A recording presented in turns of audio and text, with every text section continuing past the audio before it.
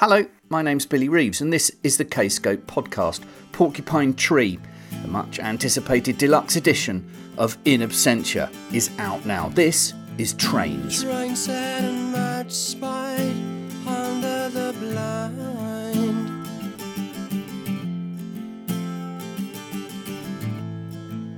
Shiny and contoured, the railway winds.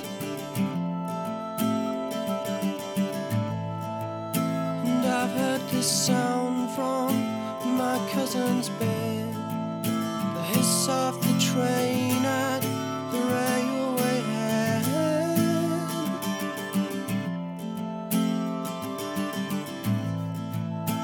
Oh,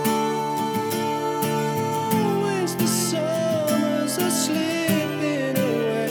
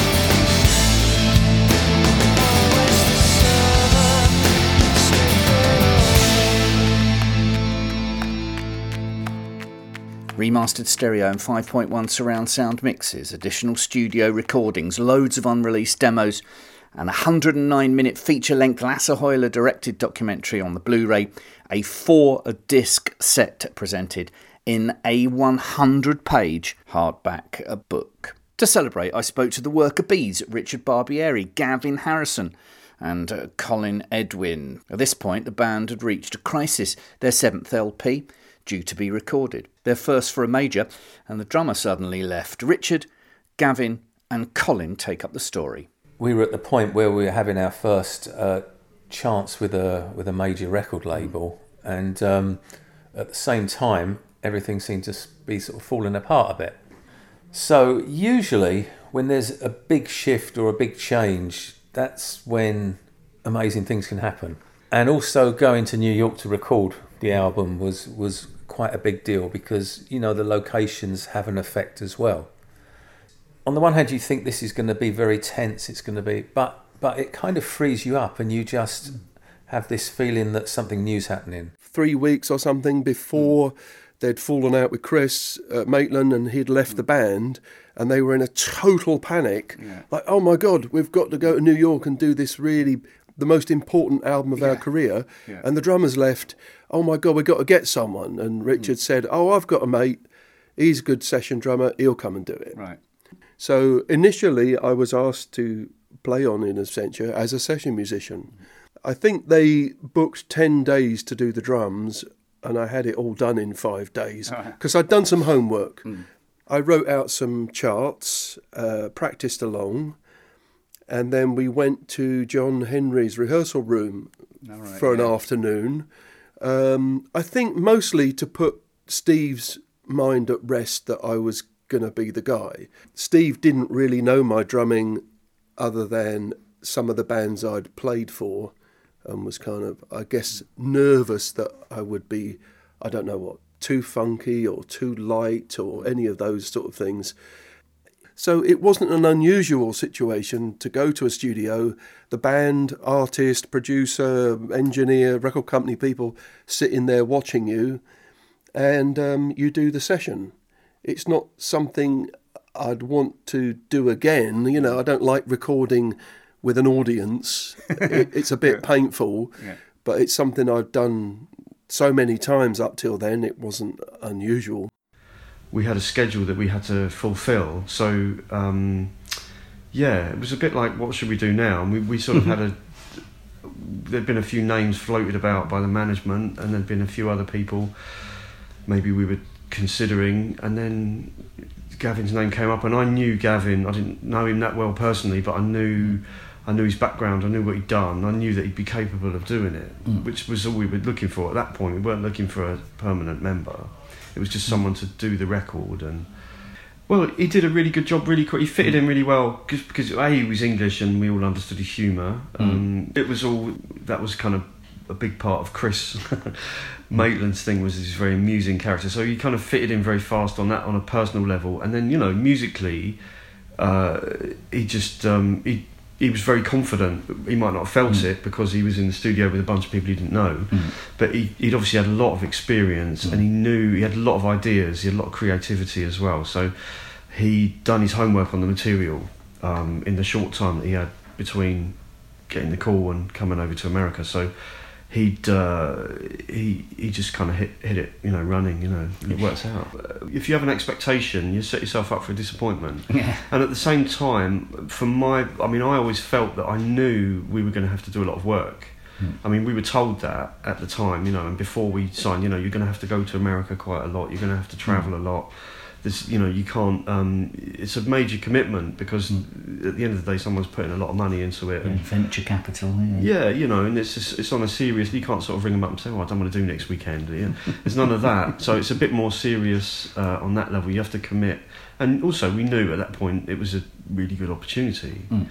But I thought it would have sold a lot, but then I wasn't that surprised at the time when it didn't catch fire, really. You know, I mean, so many things have to come together, and at the same time I could still see that we were always reaching newer people. It's like throwing a pebble in a pond. You know, you could see the ripples going out and getting bigger. You know, it's just maybe slower than we would have hoped. But I mean, you know, people still talk about the record. Well, people are still interested. They're still buying it.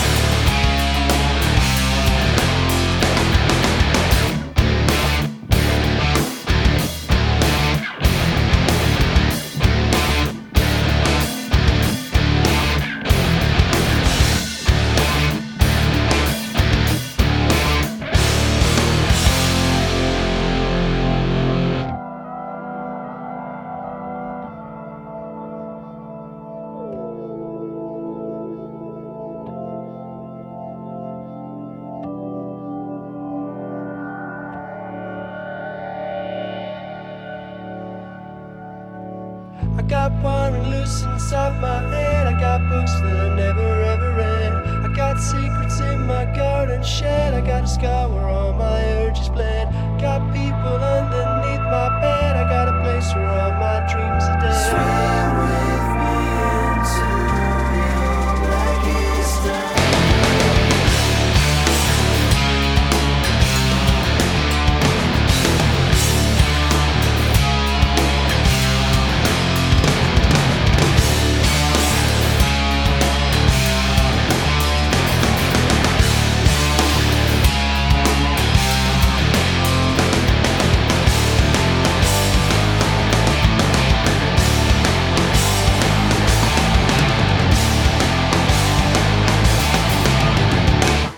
Then, of course, there was the tour with Yes, Colin, then Gavin, then Richard. Yeah, I didn't think it was a good idea. It was somebody else's idea. We had to go along with it, and it wasn't an enjoyable experience at all. It was pretty horrible for our crew, and I think there was some beef going on at a level we didn't understand. So we got the sharp end of it, which is often the case. And I don't think it was that great for them. I think some of the gigs that they were doing were probably not right for them. It was really obvious that they hated each other because they all sort of turned up 5 minutes before they had to play and didn't talk to anybody, you know. And only one of them came over and said hello to us. Who was that? It was Alan White, actually. Oh, okay. All the others completely ignored us or just didn't give a shit, you know, to be honest. So there was a bad vibe, you know. I mean, it happens sometimes with supports, but I didn't enjoy it for a second, to be honest. It was a nightmare, quite frankly. Doors opened at 7, we went on at 7:30, played to 8:15. In those days, more than social media, there were forums and chat rooms. Of course, yeah. And they said this is how we were told it, their fans were getting miffed that they couldn't do their 3-hour set because we were eating up the time. So they said, right, tomorrow night you're doing a half an hour set. And we said, okay. So we went on doors open at 7, we went on at 7:30, played till 8. And then they said, after a couple of nights of that, they said, all right, you're going on at 7. I said, well, that's when the doors open. Yes. So I clearly remember one night, with Wes, of course, the 5 of us came out on stage and there was literally not one person. It was an empty room. And Steve turned around to me and said, when should we start? And I said, well, I don't know. Then the doors opened and people trickled in. How long should we wait before we start playing? Because now we've only got 25 minutes. So we probably didn't start playing till 7:10. It was probably a place that held 2,500 and we played to a few hundred bemused people walking in. I think at that point, perhaps, Yes actually didn't want us to be their opening act. They didn't want an opening act. They were actually playing close to the edge in their classic sort of repertoire with almost a classic lineup. And they all had separate dressing rooms, and you could see the tour manager had to take notes between each dressing room to see what set list they could agree on. And fantastic. That's fantastic. And that's the way it always goes in the end. But I watch a show every night. I loved it. It was great. What are the odds on a reunion? I asked first Gavin, then Richard, and finally Colin. I can't see it happening at the moment. I mean, we've never split up. We've never said, that's it, it's never going to happen. There's a chance it could happen. I've heard that the band will be touring again from so many people.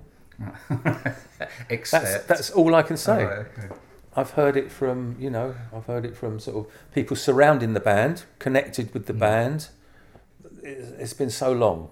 I would have happily carried on with the group as I wanted to. Even up to 7 years after we stopped, I would still have just come back into it in an instant. And then at some point, it kind of, you sort of let go of something. Yeah. And so I'm kind of in that headspace that I just got on and did my own albums, and I'm quite happy, as the other guys are, quite happy to leave that. But on the other hand, there's always that niggling thing about I don't think that The Incident was the best album to go out on. I don't think that tour was the best tour to go out on. When it all becomes quite comfortable and that's what you end up with, that yes situation. Classic lineup. What are the odds on the reunion? You have to phone William Hill. No, not offering. No, it's a specific. They're offering those specific. It's specific prog rock bookies. What are the odds? It's going to be, Elvis on the Moon odds, I think. All right, so I'll take those. So a little bit less than Leicester City winning the Premier League. But... Yeah, probably. Thank you very much, sir.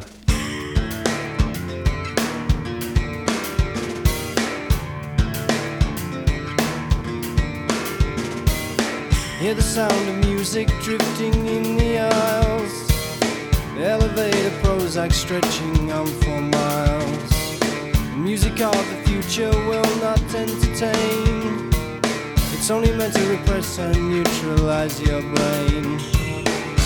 So get squeezed out, edges get blunt. Democratic gives what you want. One of the wonders of the world.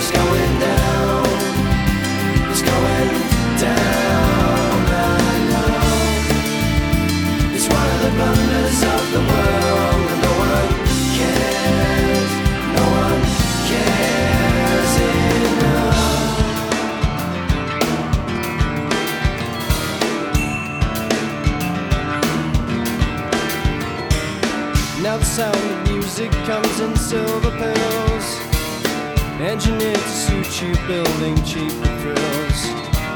The music of rebellion makes you wanna rage, but it's made by millionaires who are nearly twice your age.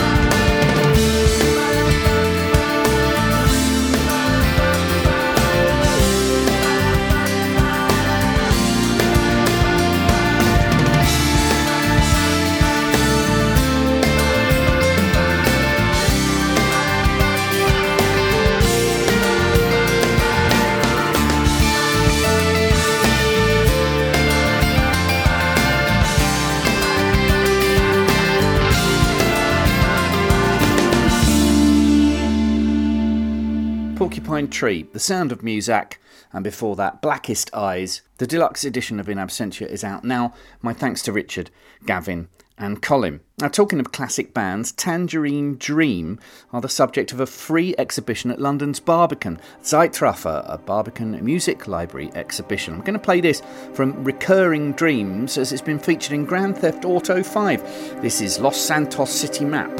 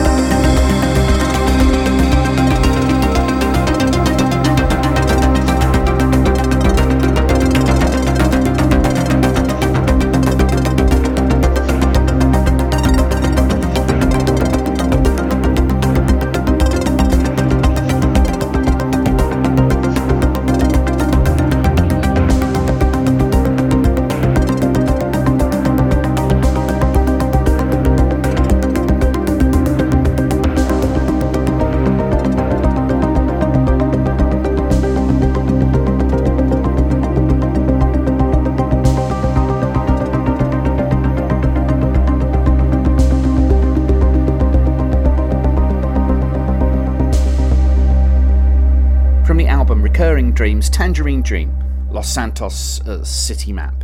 Some shows to remind you of. Godsticks are on tour in support of their new album Inescapable.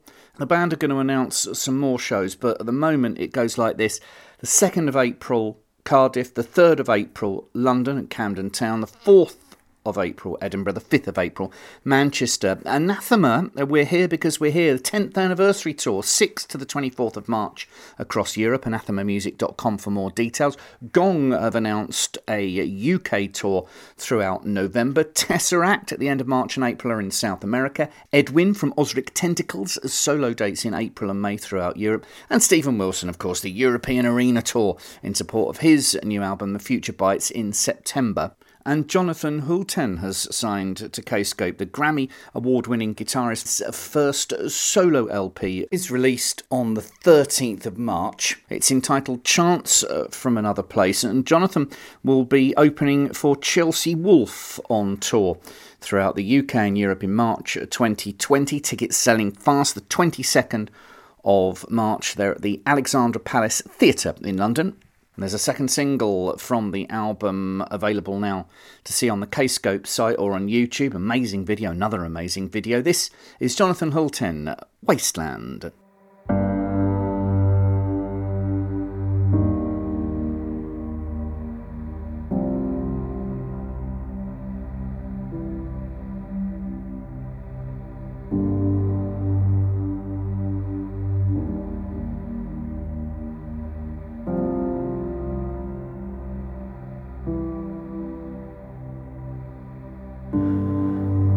At some point we realize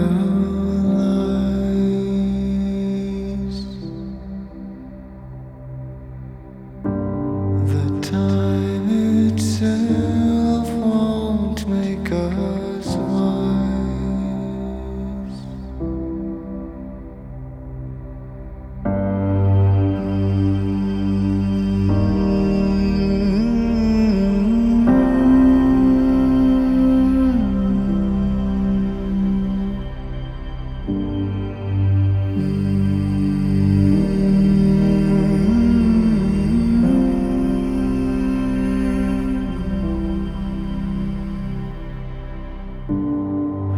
We must learn what it's like